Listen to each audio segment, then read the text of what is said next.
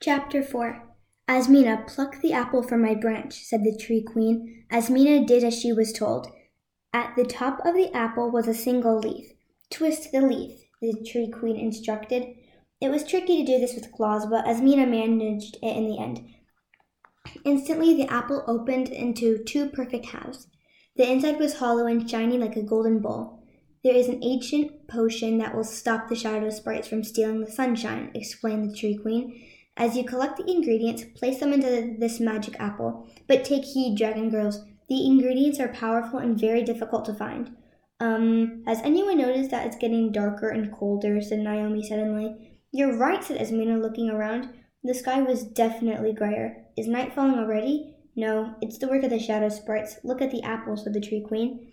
Azmina joined the two halves of the apple and an image reappeared.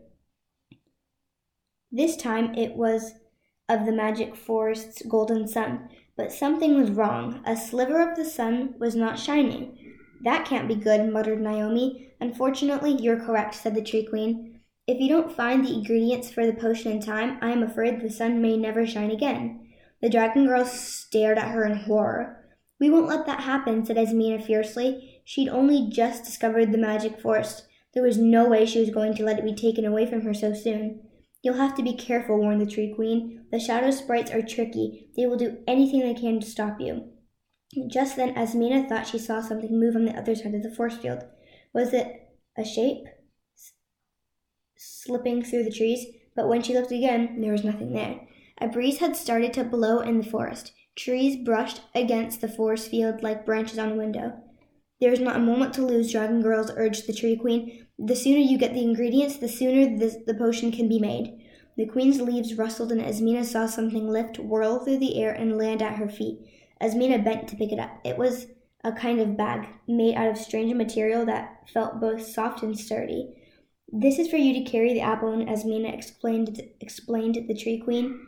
Willa and Naomi helped her strap the bag over one shoulder and around her body. The bag sat flat against her chest, blending in perfectly with the golden tones of her glittery skin.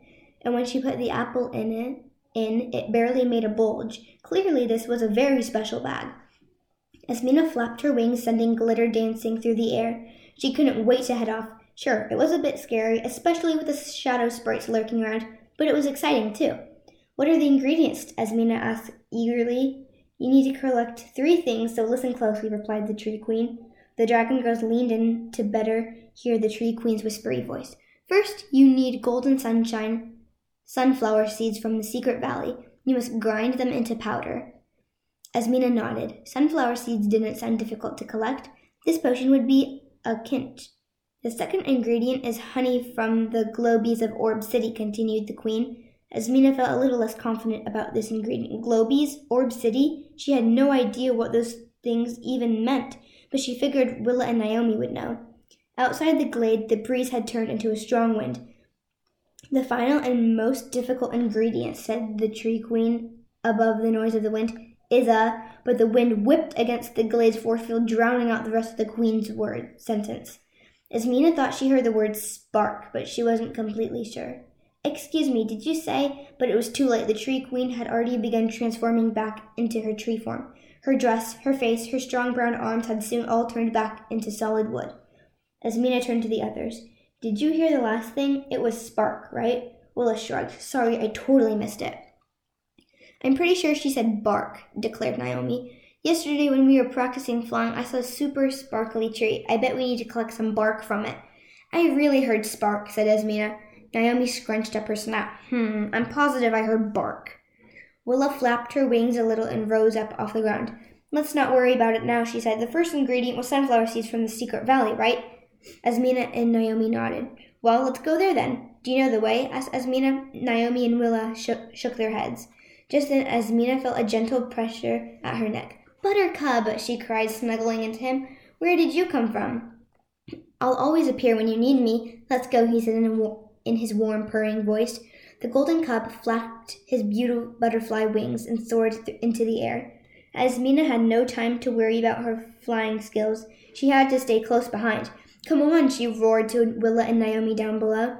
This little guy is leading the way. They flew up and over the treetops. It was amazing. In fact, it was so much fun that Azmina almost forgot they were on an important quest. Almost, but not quite. The farther they flew, the more sunlight faded. But this wasn't the beautiful dimming of a sunset. This was something much stranger and more terrible. Azmina clenched her jaw. She was not going to let the shadow sprite steal all of the sunlight and moonlight. This place was too glittering and wonderful.